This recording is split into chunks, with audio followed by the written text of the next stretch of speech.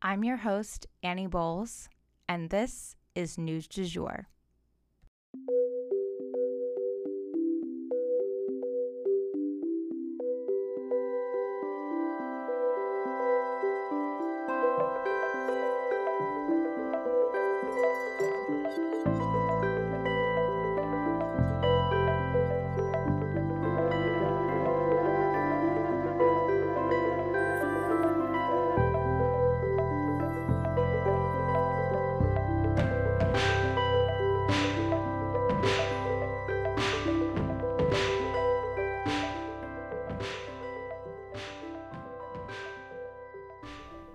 Welcome back to News du Jour.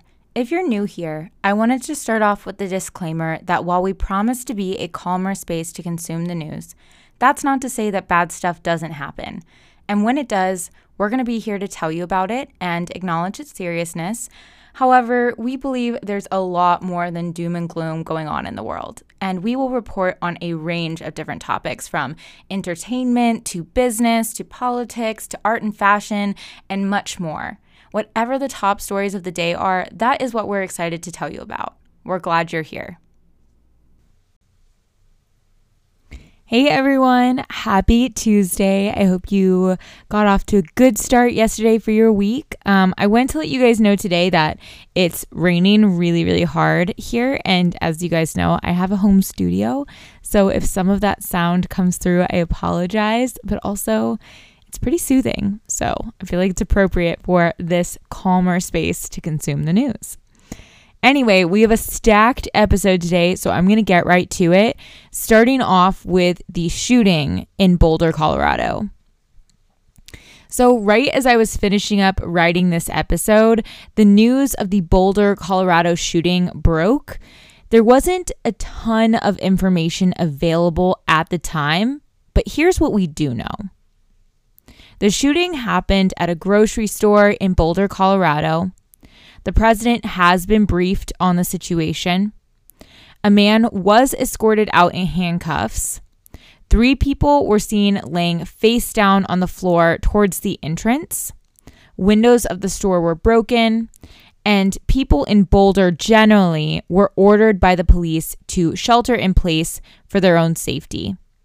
And that, unfortunately, is all we know as of right now, but we should definitely have some additional info for you guys tomorrow. Stay tuned.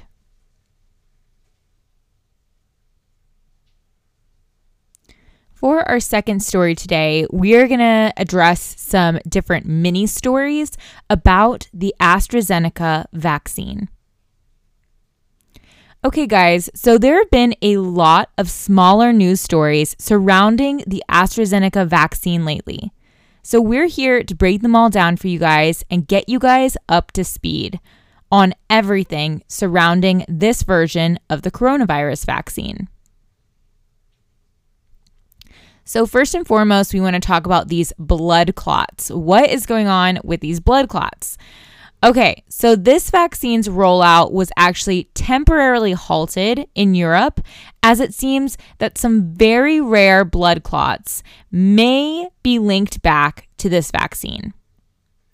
It was found that out of the millions of doses, millions, you guys, being given out daily of the AstraZeneca vaccine, 30 people had developed a blood clot, and a few of them died of this condition after developing it. For anonymity's sake, we don't know exactly how many people of those 30 died. Again, there were millions of doses given out, and then only 30 people developed the blood clots at all, and it was fatal in less than half of them. So this was incredibly rare to happen and may not even be related to the vaccine. But nonetheless, it was something that needed to be looked into. And thus, Europe halted all of the AstraZeneca rollout as a result. Some scientists believe that they've pinpointed the cause of the blood clots and that it's very simple to treat when it happens now. That said, it was something that gave everyone pause in the situation, even if the connection to the vaccine is a loose one. The World Health Organization looked into it and gave the vaccine their stamp of approval to continue. And so Europe is evaluating how to begin rolling it out again, but most countries are expected to start rolling it back out this week. So in a second mini story related to the AstraZeneca vaccine, I wanted to update you guys that it's not yet approved here in the US, but it may be very soon. So up until Monday, the AstraZeneca vaccine testing had not been announced here in the United States, like the results of it. But on Monday, the results were in that the AstraZeneca version of the vaccine was found to be 79% effective in the US-based studies.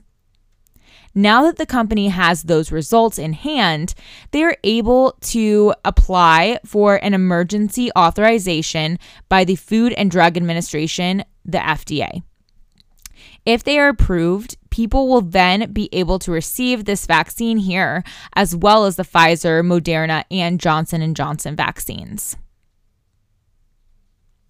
So in our last little mini story to do with AstraZeneca, the US has a ton of this vaccine sort of stored up, but do we really need it all? This was a big question that people were talking about in the news.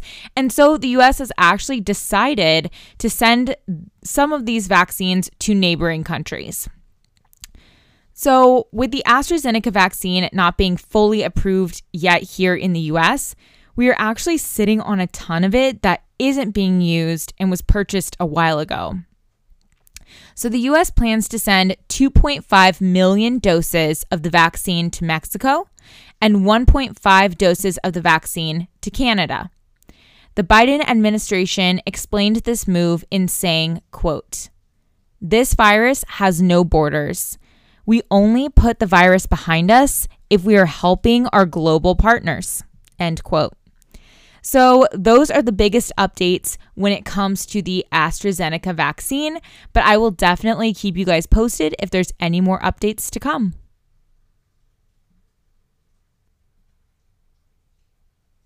So for our next story, we want to talk a little bit about Biden and infrastructure. As we have heard over and over again from him on the campaign trail, Biden has enormous plans for infrastructure in the United States. And now his plans are coming to fruition. He plans to use the efforts of tackling the climate crisis to help create jobs. And now the administration has started taking formal steps towards making this plan a reality. The plan will likely come with about a $3 trillion price tag.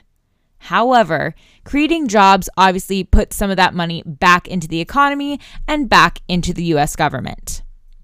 The plan is for this package to be presented sometime this week. It may come with a raise in taxes for the wealthiest segments of the US population, but again, Biden has said that all along the campaign trail. It's possible that they may try to carve up this plan into multiple segments in an effort to get it past the Senate, where they will need a number of Republican votes. But I basically just wanted to give you guys a heads up about all this. You know, the details are still very vague, but you might potentially see headlines about it this week, and now you'll know about it already. But if it does end up becoming public this week, we will walk through all the specifics of the plan with you guys in the news du jour. So stay tuned.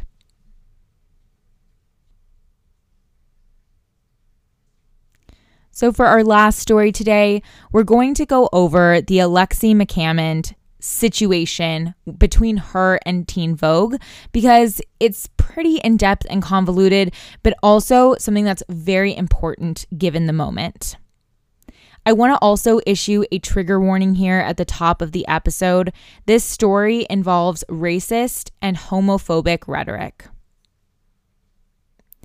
Okay, so let's talk about the Alexei McCammond situation with Teen Vogue. I will back up to the very beginning for anyone who may not know the backstory here. Alexei McCammond was hired as the editor-in-chief of Teen Vogue at the very young age of 27. This was huge for her and her career and made a big splash. Additionally, she is dating someone who is briefly a deputy press secretary at the White House under Biden. Talk about a young power couple. But then someone did some digging. And it turns out that back in 2011, Alexei was tweeting some pretty problematic racist and homophobic things. There were a number of tweets exposing racism against Asian Americans, despite the fact that Alexei is a woman of color herself. Obviously, this was very shocking. And for a minute, it seemed that Condé Nast, the group that owns Teen Vogue, was trying to make it work. But it also seems that after a number of conversations between Alexei and the staff there, it just wasn't going to work out. Because I know that you guys are going to be wondering exactly what it was that she tweeted, I am going to provide some examples. I think it's important that you know exactly what was said. But I want to clarify that these things are very hard for me to repeat and read out loud, and they are extremely hurtful things to say that I would never otherwise have come out of my mouth. And that's why I issued a trigger warning above. Please brace yourselves.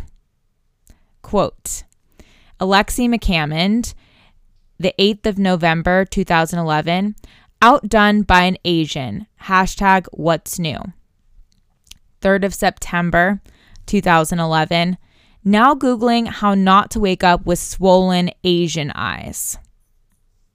Alexei on the 15th of October, 2011, give me a 2 out of 10 on my chem problem, cross out all of my work, and don't explain what I did wrong.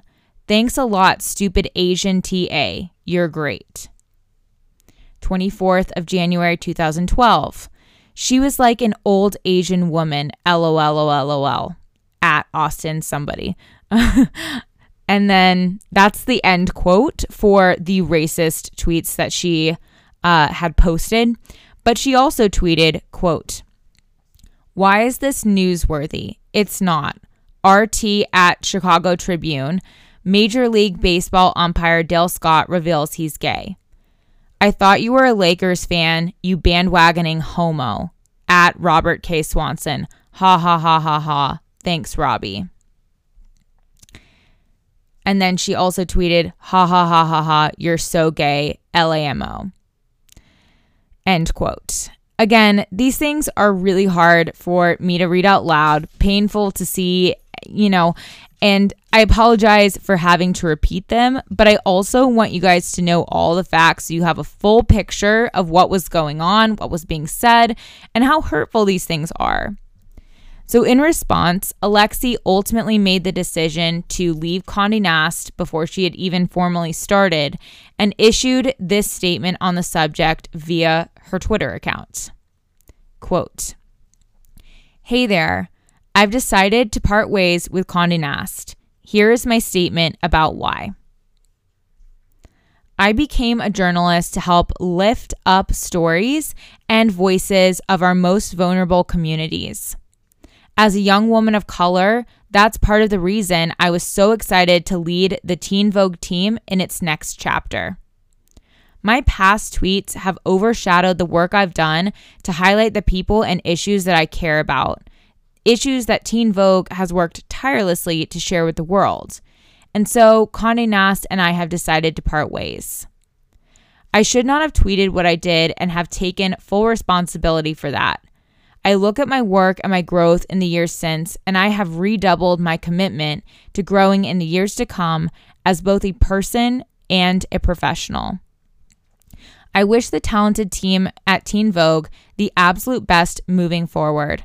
Their team has never been more important, and I will be rooting for them. There are so many stories left to be told, especially those about marginalized communities and the issues affecting them.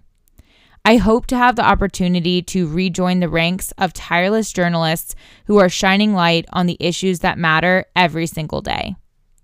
End quote. So I know that was a lot, but that said, I think this is a really relevant story to what's going on today, especially with the hate against the Asian American community at such a high. And it just goes to show, not tweeting racist things is literally the bare minimum. We can't say things like this to one another, my friends. Not online, not in real life, not ever. And that is the news du jour. Today, I wanted to leave you with the quote, "I always felt that the great high privilege, relief, and comfort of friendship was that one had to explain nothing."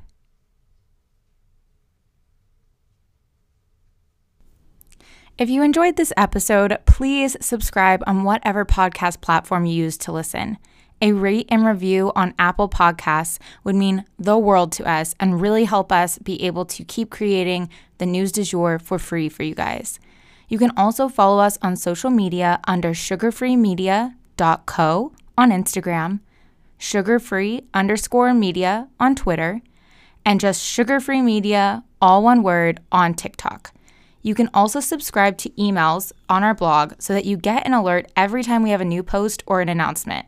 And that's at www.sugarfreemedia.co. Again, that's sugarfreemedia.co. Our music is by Joey Lavoie and Nicholas Foster.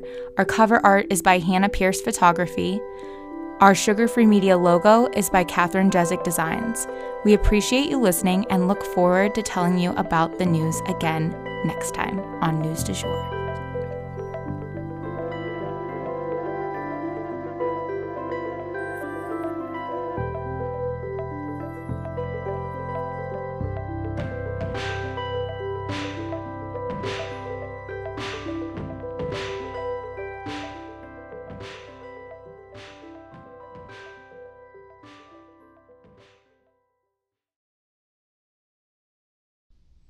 Broadcasting from Oklahoma.